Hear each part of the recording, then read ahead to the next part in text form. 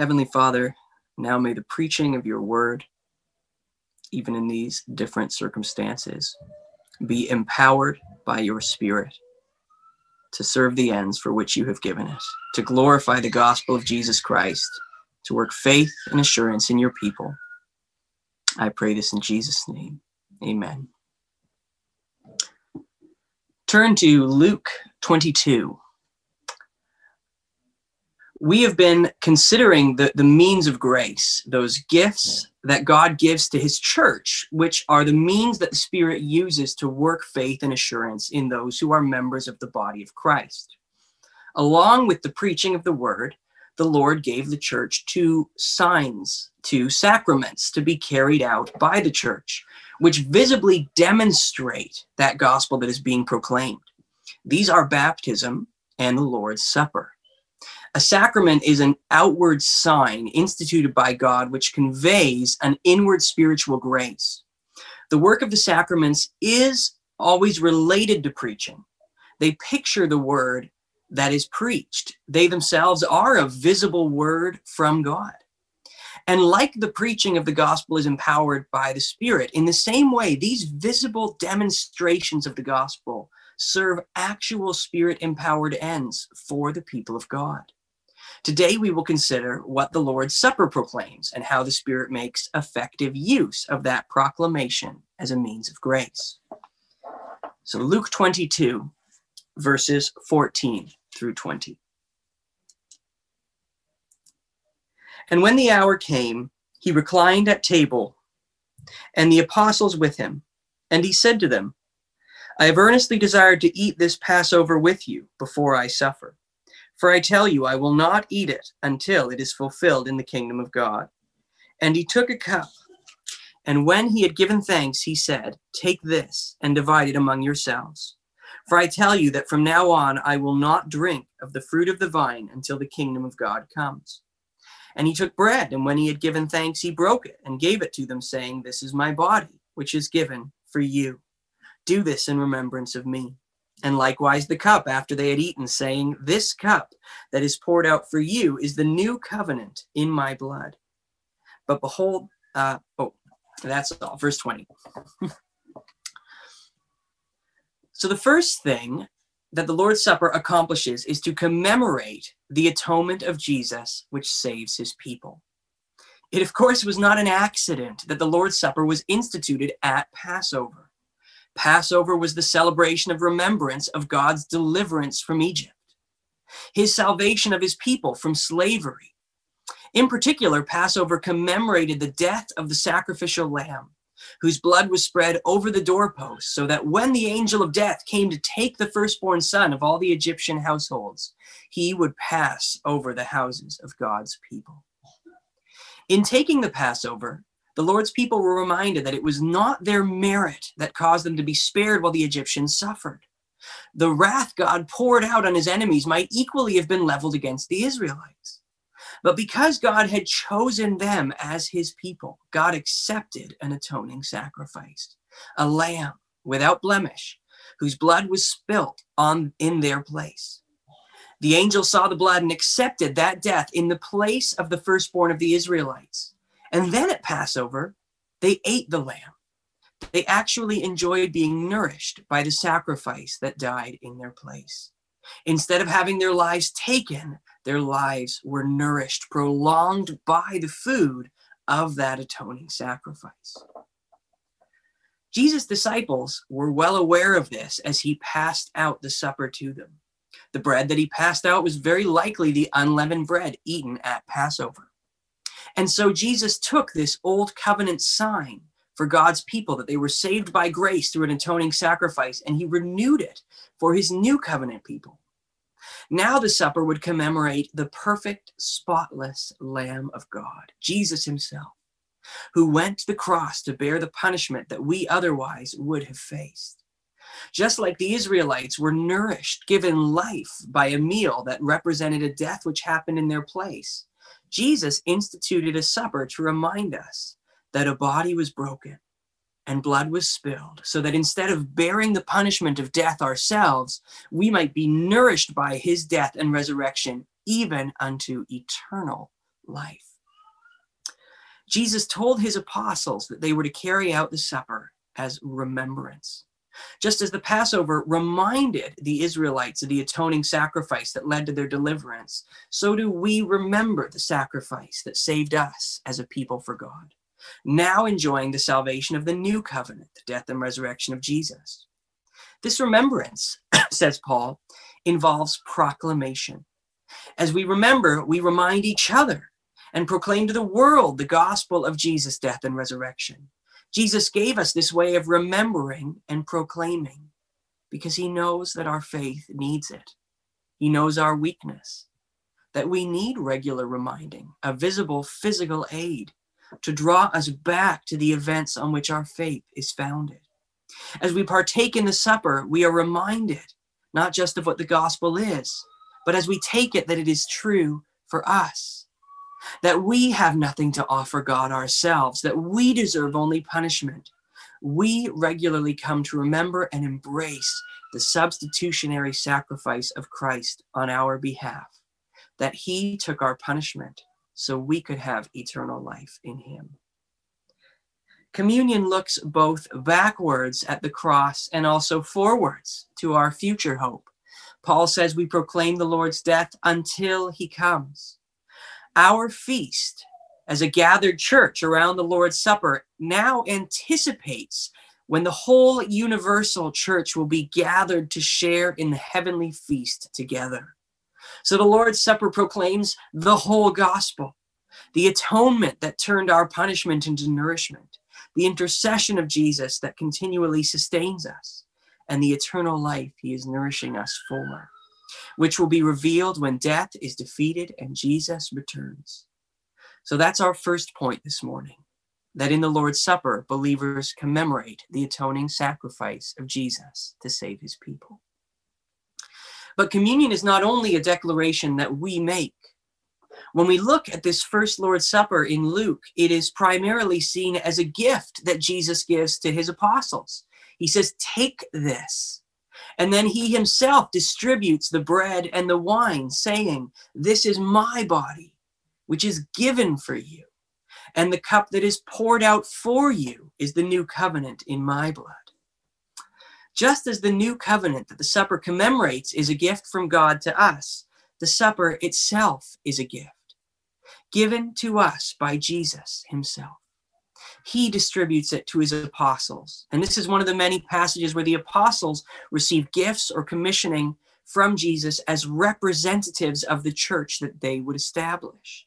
They receive the supper to establish it and hand it down to the rest of the church to be carried out by the church when it gathers in congregations. Let's turn to 1 Corinthians 11, verses 17 to 34. 1 Corinthians 11, 17 to 34. We see in this passage, the Corinthian church was experiencing serious problems related to the distribution of the Lord's Supper. This was related to the more fundamental problems that you see throughout the letter of 1 Corinthians, that there were factions forming in the church, as well as a misunderstanding of how to carry out church discipline. People who should have faced the church's discipline were being celebrated, and people who were fellow members of Christ's body were treating each other with contempt. These problems became very visible when the church tried to carry out Lord's Supper, which we will see was meant to be a very visible picture of the church, is meant to be a very visible picture of the church. So Paul's instructions to the Corinthians are helpful for us. 1 Corinthians 11, verses 17 to 34. "But in the following instructions, I do not commend you, because when you come together, it is not for the better, but for the worse. For in the first place, when you come together as a church, I hear that there are divisions among you. And I believe it in part, for there must be factions among you in order that those who are genuine among you might be recognized. When you come together, it is not the Lord's Supper that you eat. For in eating, each one goes ahead with his own meal. One goes hungry and another gets drunk. What? Do you not have houses to eat and drink in? Or do you despise the church of God and humiliate those who have nothing? What shall I say to you? Shall I commend you in this? No, I will not. For I received from the Lord what I also delivered to you, that the Lord Jesus, on the night when he was betrayed, took bread. And when he had given thanks, he broke it and said, "This is my body, which is for you. Do this in remembrance of me." In the same way also he took the cup after supper, saying, "This cup is the new covenant in my blood. Do this as often as you drink it in remembrance of me. For as often as you eat this bread and drink the cup, you proclaim the Lord's death until he comes. Whoever therefore eats the bread or drinks the cup of the Lord in an unworthy manner will be guilty concerning the body and blood of Christ. Let a person examine himself then, and so eat of the bread and drink the cup. For anyone who eats and drinks without discerning the body eats and drinks judgment on himself. This is why many of you are weak and ill, and some of you have died. But if we judged ourselves truly, we would not be judged. But when you are judged by the Lord, we are disciplined, so that we may not be condemned along with the world. So then, my brothers, when you come together to eat, wait for one another. If anyone is hungry, let him eat at home, so that when you come together, it will not be for judgment. About the other things, I will give directions when I come. We can see in this passage that the Lord's Supper is given to the church to be carried out by the church, distributed by the church to the church body. Throughout this passage, Paul repeatedly contrasts the supper with meals the Corinthians eat on their own.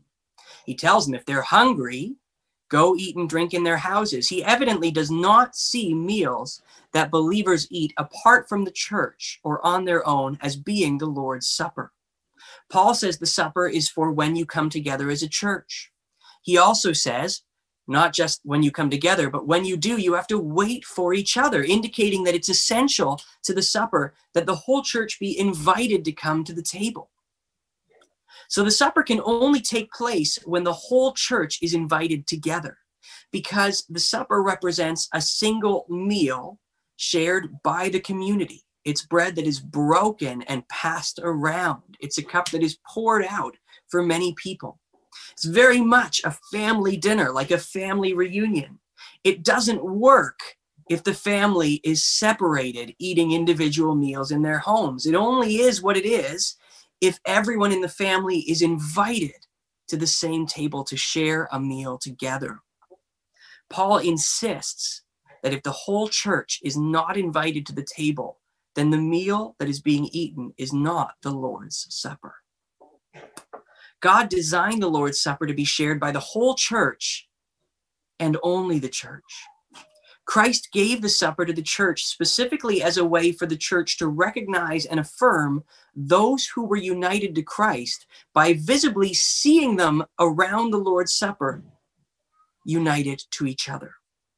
This is our second point this morning.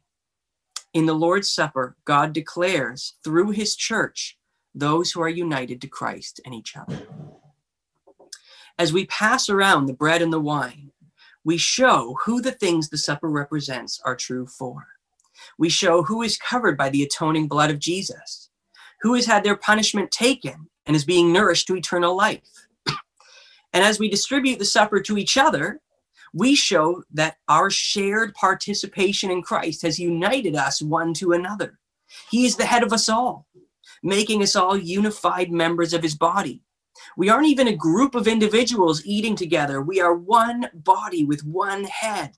If we reject any part of the body, we reject the head, Christ himself. This shows why it was so wicked that the Corinthians were excluding fellow church members from the table. Paul says their selfish hoarding takes away the unity that the Lord's Supper is meant to show.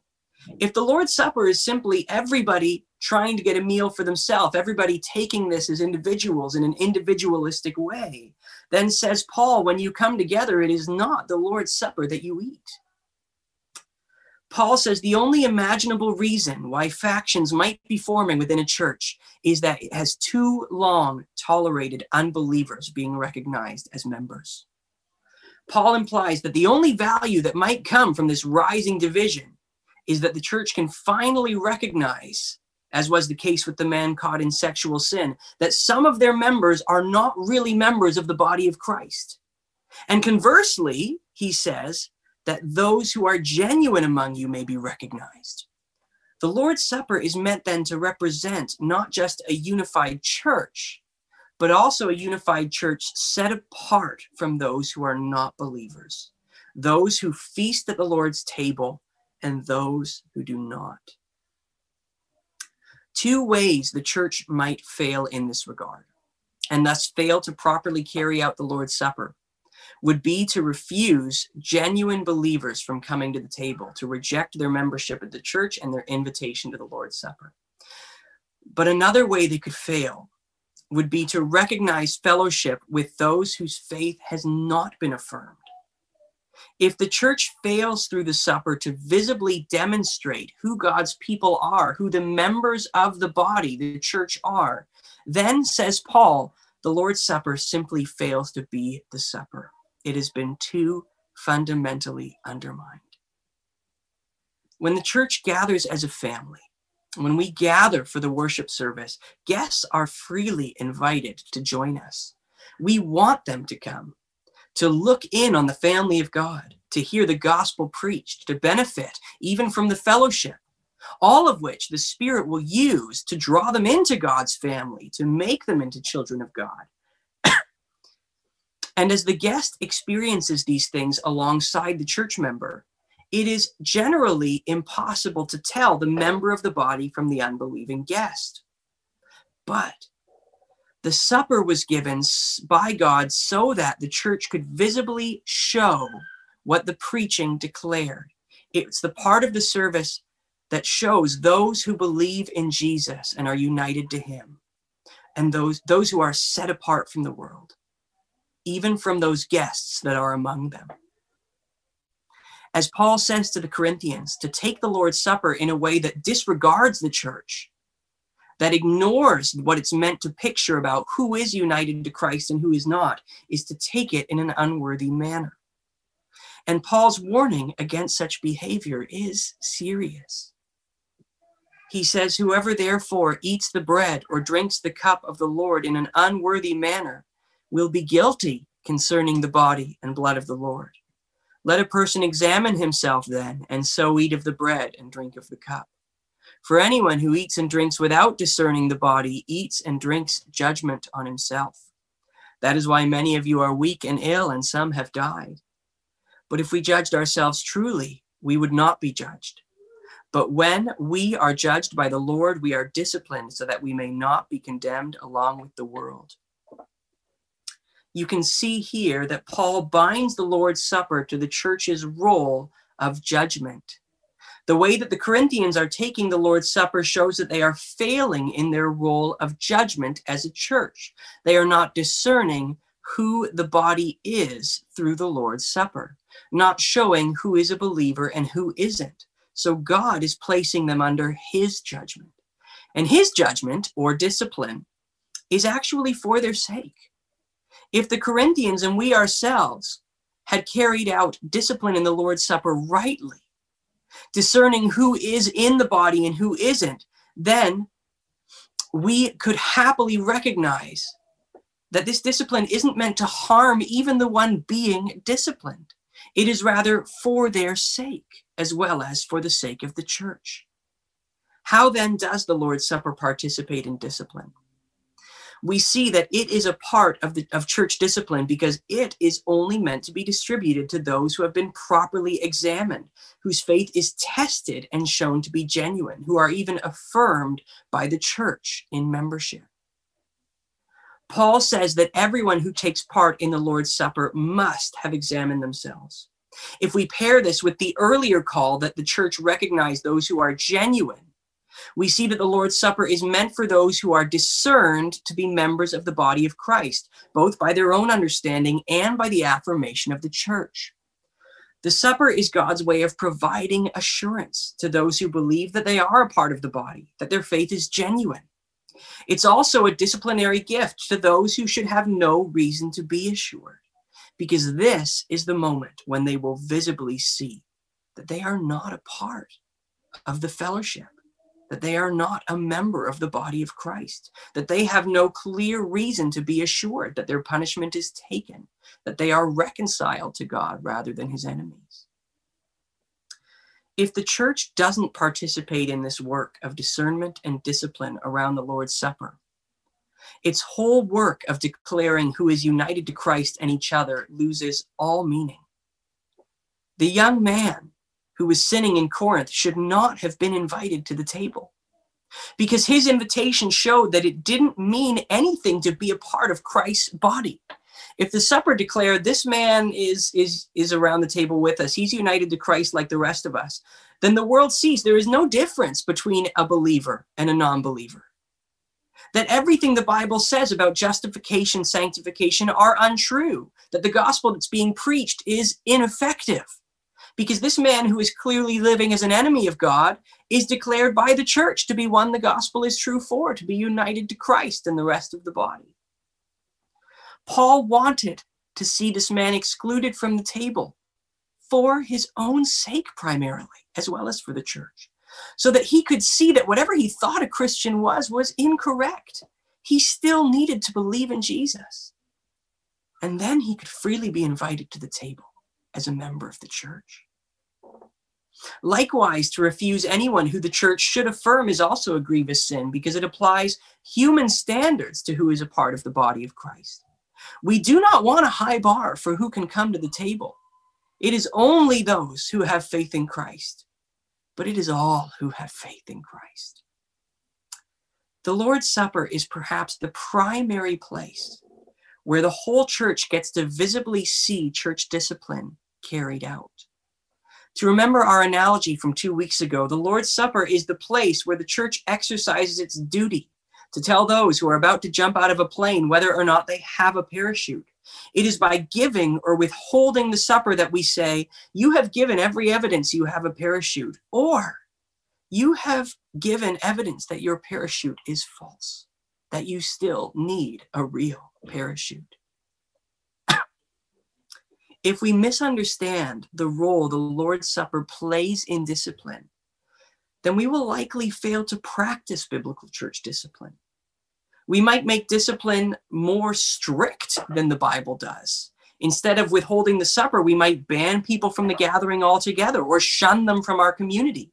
This is not what the Bible would have us do, because God's desire for those who are not his, even those who have been disciplined by the body, is that they would hear the gospel, that they would be brought into regular contact with it so that they might become a part of his family. Another way we would fail to practice church discipline if we fail to practice the supper is that we might abandon discipline entirely. This is what many mainline churches have done.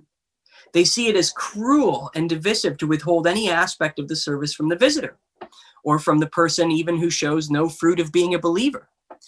These gifts, like the Lord's Supper, that were meant for the body, become instead evangelistic tools. We give them to everyone to help people feel like they belong to the church even before they believe. But this very principle, belong before you believe, clearly shows what these churches are getting wrong, because we can only belong when we have believed.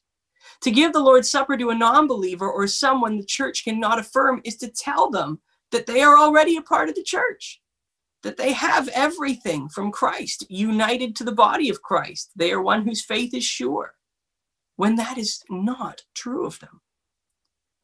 These churches hope that if we pretend these things are true for people long enough, that it will make it so. But this logic is self-defeating, because if we have already extended full participation in the church to them, including the supper, then we've told them there's nothing left for them to do. They can be satisfied. Whatever they are, whatever they feel, that must be what a Christian is. That's at least what the church thinks. We have then robbed faith of all its content. It is the exact problem the Corinthians had by not disciplining the man caught in sin with his stepmother. We misconstrue what it means to be a Christian until it is something worse than an unbeliever. And the gospel is shown to be powerless. And the world sees that it means nothing to become a Christian. The church has no means of declaring to them that we want them to actually repent of their sin and become a part of this body and join us at the feast table. This problem, this failure to discipline, either leaves churches full of unregenerate people who start recreating the church according to their unregenerate pleasures, as we see in the seeker-sensitive church. Or it leaves churches empty, because if the church tells me I'm fine as I am, then why should I go at all? A problem we commonly see in the liberal churches. So the Lord's Supper plays a special role in distinguishing who is a part of the body of Christ. It is distributed to those whose faith is shown to be genuine by examination, so that it might set apart from the world those who are united to Christ and each other.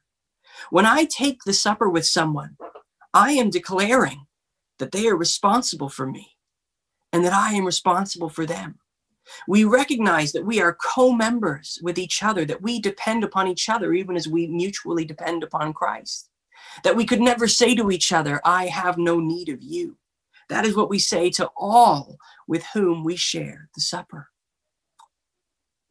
So if you choose not to be a member of this church, if you do not want us to take responsibility for you, if you do not want to take responsibility for us, we will not coerce you, but we cannot provide you with the means that would assure you that you have been examined and shown to be a part of this body if you have rejected that membership. It is a package deal. We cannot provide to someone assurance that they are something which they have ultimately rejected. In this way, the Lord's Supper operates very similarly to baptism. Baptism is also meant to be a marker of those who are set apart as Christ's body, of those who have faith. If we offered baptism to anyone who demanded it on any terms, it would become meaningless in its goal of showing who has actually been united to Christ's death and resurrection, washed by the Spirit, made new. Worse still, it would provide false assurance for that person that their simply demanding the sacrament was enough reason to assume that they are a Christian, even if their life and their profession shows that they are not. The sacraments are not for level 2 Christians, those who have graduated to some higher plane. They are simply for Christians, all Christians, and only Christians. We already accept that for baptism. We accept that this requires some affirmation from the church that will administer it. And so, as we see in Corinthians, this is also true for the supper. This is also why the Bible indicates that we should withhold both of those sacraments from those who are too young to receive the church's affirmation. Children, like those who are guests in the service, are meant to watch rather than participate in the supper, because the church cannot make the determination to give or withhold the supper from them as members. For the church to give the supper to a child, we would also have to be prepared to withhold it from a child in church discipline. Until we are prepared to examine a child's own faith, until they themselves can examine it, then we neither place them under church discipline nor offer to them the affirmation of the Lord's Supper. This is not to say they cannot be believers, only that we will treat them as under the responsibility of their parents rather than the church. It's their parents we will talk to about their behavior, not them personally. It's their parents we will trust to shepherd them, even regarding their participation in the church. Their parents we will hold responsible for whether they have participated in the worship service and the fellowship of the saints. So we will withhold this affirmation from the child until it is able to exist in a relationship of responsibility between them personally and the church, which could in some cases involve church discipline. In both baptism and communion, we wait until an age when we can hold a person responsible for their examination and can, as a church, affirm their faith as genuine apart from their parents.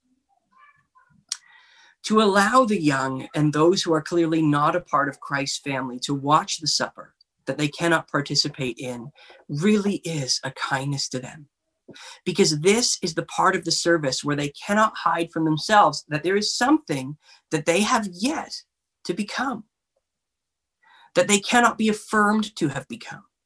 There is a feast table to which all of God's people are invited, and they are not yet at that table. They have not yet been shown to be set apart as one of God's people. We don't want to pretend that the position they are in now is just as good as being a part of the family. We want to invite them into the feast.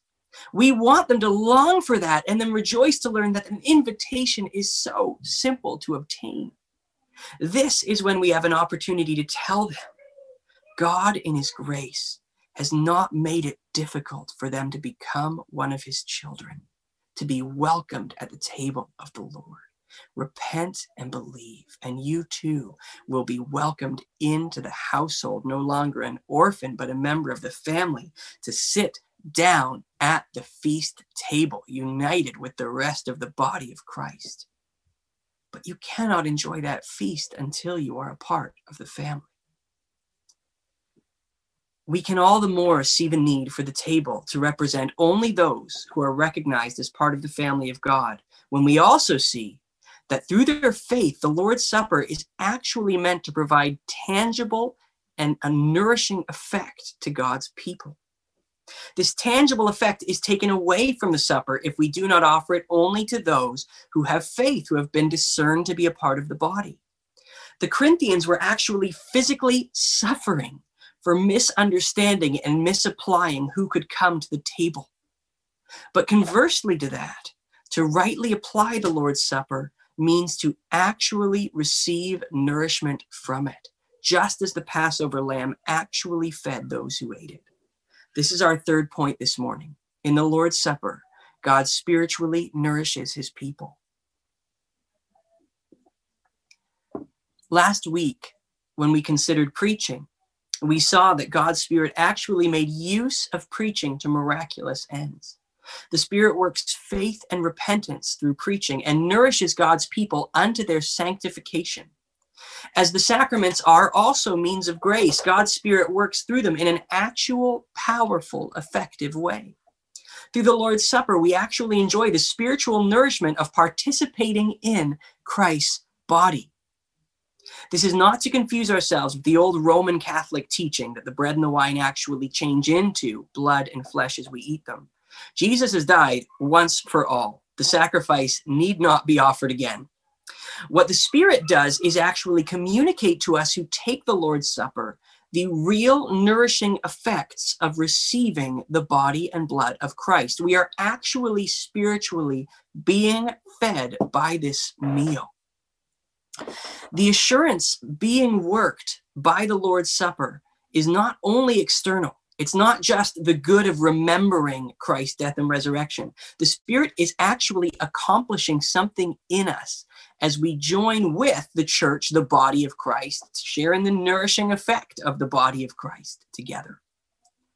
Jesus prepared his followers to understand this throughout his ministry, that because of his atoning sacrifice, his body broken, his blood spilled, that they would be nourished unto eternal life rather than punished unto eternal destruction, that this nourishment would actually come from him, from participating in himself, the atoning sacrifice.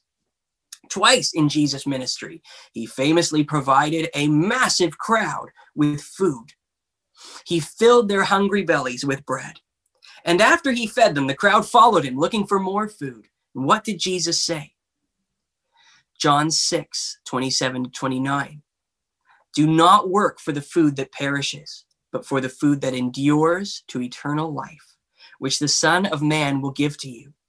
For on him God the Father set his seal. Then they said to him, what must we do to be doing the works of God? And Jesus answered them, this is the work of God, that you believe in him whom he has sent.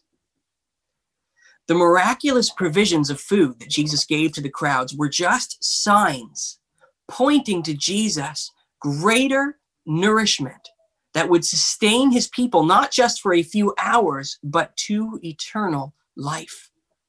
This is an argument from the lesser to the greater. Whatever physical bread can do for the body, Jesus can do something more nourishing, much greater, more sustaining for us by providing greater food that nourishes unto eternal life. And when the people ask for this nourishment, comparing it to the bread from heaven, the manna sent from God, Jesus says, I am the bread of life. Whoever comes to me shall not hunger, and whoever believes in me shall never thirst. Soon after, he says, truly, truly, I say to you, whoever believes has eternal life. I am the bread of life. Your fathers ate manna in the wilderness, and they died. This is the bread that comes down from heaven, so that one may eat of it and not die. I am the living bread that came down from heaven. If anyone eats of this bread, he will live forever. and the bread that I will give for the life of the world is my flesh. Jesus not only provides eternal nourishment for his people, but he is that nourishment to us. Just like the sacrificial lamb offered at Passover, he is the sacrifice offered for our sin in our place, so that instead of receiving death from God, we receive him as nourishment to us unto life. Jesus broke the bread, he distributed it to the founders of the church, and he said, "This is my body for you." He gave the gift of himself. And if this was true at the first supper, it is true now. He himself administers the supper to us now through his appointed officers, to his church for their nourishment unto eternal life. As Jesus said, "This is my body." He knew it was just bread. Physically, it would always only be bread. But he still said, "This is my body." It is still actually his body in a real nourishing sense as we take it. The vitality of Christ is spiritually transferred to all who partake, infusing our mortal dying frame with immortal nourishment from the resurrection body of Jesus, so that we might share in that immortality. The meal also actually strengthens our soul as we take it. It makes our faith and our joy healthier. It helps to participate in a balanced spiritual diet that lets us grow in our spiritual health and maturity, even as we are being sanctified. The Lord's Supper is a gift for your spiritual vitality and sanctification. We see now all the more the importance of being gathered when we take the supper. Christ is the head of the body that is the church, administering the supper to his body parts. Like a head eats to nourish the body, so Christ, our head, provides nourishment of his resurrected immortality to the whole body together, to the church together. And the only thing that Jesus says we need to have access to this eternal nourishment is to believe in him. Believe in his body broken and his blood spilt on our behalf, and we have that nourishment through him forever. This also tells us that to miss the supper, to miss taking it with the church, is a genuinely sad thing. It was our plan, naturally alongside this sermon, to enjoy the visible declaration of the body of Christ and the nourishing effects of the Lord's Supper together. But we can't do that because we're not together. And when the church is not gathered, the supper is not the supper. To try and recreate it on our own would be to miss what it is. And so it would not have the effect of nourishing our faith and proclaiming the Lord's death until he comes, that the supper is meant to have. This is also one of the key reasons that online church meetings and live streams can never really be the worship service. You are actually missing out on spiritual nourishment by missing out on the supper, by not taking part in the gathered church, sharing the spiritual meal at the feast table. To miss out on the church gathering and the nourishing supper is spiritually unhealthy. It leads to malnourishment in your faith, your spiritual vitality, your joy in Christ. This is one of the reasons that for those of you who have been away from us at these times, we deeply long for when you can come back, because we know that you need this nourishment of participating with your church family in the Lord's Supper, of being shown to be among us as we are nourished and strengthened and remember the death and resurrection of Jesus in our place. And that is why it is good that when we are away from the body, that we desperately long to be back together, to long to be recognized through the supper as belonging to this body under our head, Jesus Christ, to commemorate the gospel with the rest of the body, to be nourished by our spiritual head alongside the rest of the body. Now, in closing, you will recognize that some of what we are seeing in God's word this morning doesn't reflect what we have necessarily been practicing. As elders, we have been strongly convicted of these truths related to discipline in the Lord's Supper, that they are a gift to the church. And as we look at the future of this church, as we grow in maturity, we want to align with Scripture's view. but we want to do that slowly and patiently. And as we prepare for that, I want to speak to a few of you individually. First, if you see yourself as a part of this family, but have not committed to membership, have not allowed the church to declare that you are ours as you declare that we are yours, then please just ask. We want membership at this church to simply represent those who are Christians, who are committed to this church body. Those who have believed in Jesus Christ and said, this is my church. I'm responsible for them, they for me. This is all that is necessary. Even to come to the Lord's table with us in this visible sign that we are the body of Christ united to each other. Please come talk to us and give us that chance to agree to be responsible for you and call you a part of our church family. If you are a member and are concerned about what this might mean for your children or your friends, please do not hesitate to come talk to the elders as well. As we recognize this is God's design for his church, we strongly believe that this is what will work through the Spirit for the good of his people, for children, for the guests who are not yet his people, better than any of our own means. And if you are really not a member of Christ's church at all, then we are eager that you would not be confused that you are. We do not want to give you false assurance that you are a part of this community when you are still an enemy of Christ. Not because we don't like you, not because we don't want fellowship with you. We want you to know Christ. We are desperate that you would have the greatest gift in the world of him being yours, of his death being in your place, so that instead of bearing the punishment for your sin, you can be nourished unto eternal life. So we will recognize you are an outsider, exhorting you to repent and believe because we care about you. Too much to pretend your paper parachute will work if you jump out of a plane. Just call out on the Lord and be saved. Believe in Jesus Christ, died and risen again, reigning for all eternity.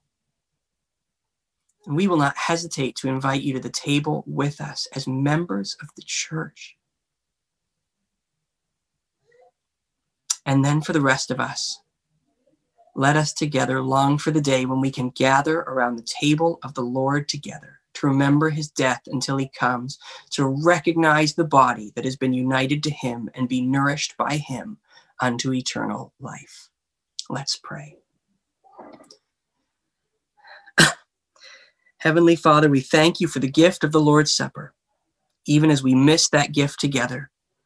We have heard much from your word about the role of the supper, and Father, I pray that as it is from your word, it would be for our good, for our maturation in the Spirit, that it would work a deeper love and appreciation of you, and that when we gather again to practice the Lord's Supper, it would be all the more effective, all the more delightful as your Spirit works nourishment in us, that we might be strengthened in our faith, encouraged to see each other, who is a part of the body of Christ together, and reminded of this wonderful gospel that is true for us, the death and resurrection of Jesus Christ that we proclaim until he comes again. In Jesus' name we pray. Amen.